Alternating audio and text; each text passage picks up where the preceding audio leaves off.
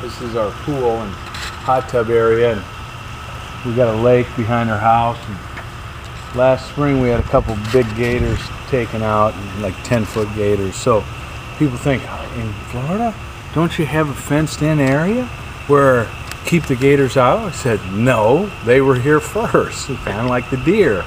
So a couple 10-footers would come right up on the bank here, and somebody came and trapped them, and late at night put them in a truck that had about 5 other big monster gators and took them away.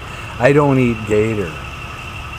No, but some people do. But you're not going to learn to eat gator at freeweightlosspodcast.com, where we talk about the mind, the body, and physical power and fitness.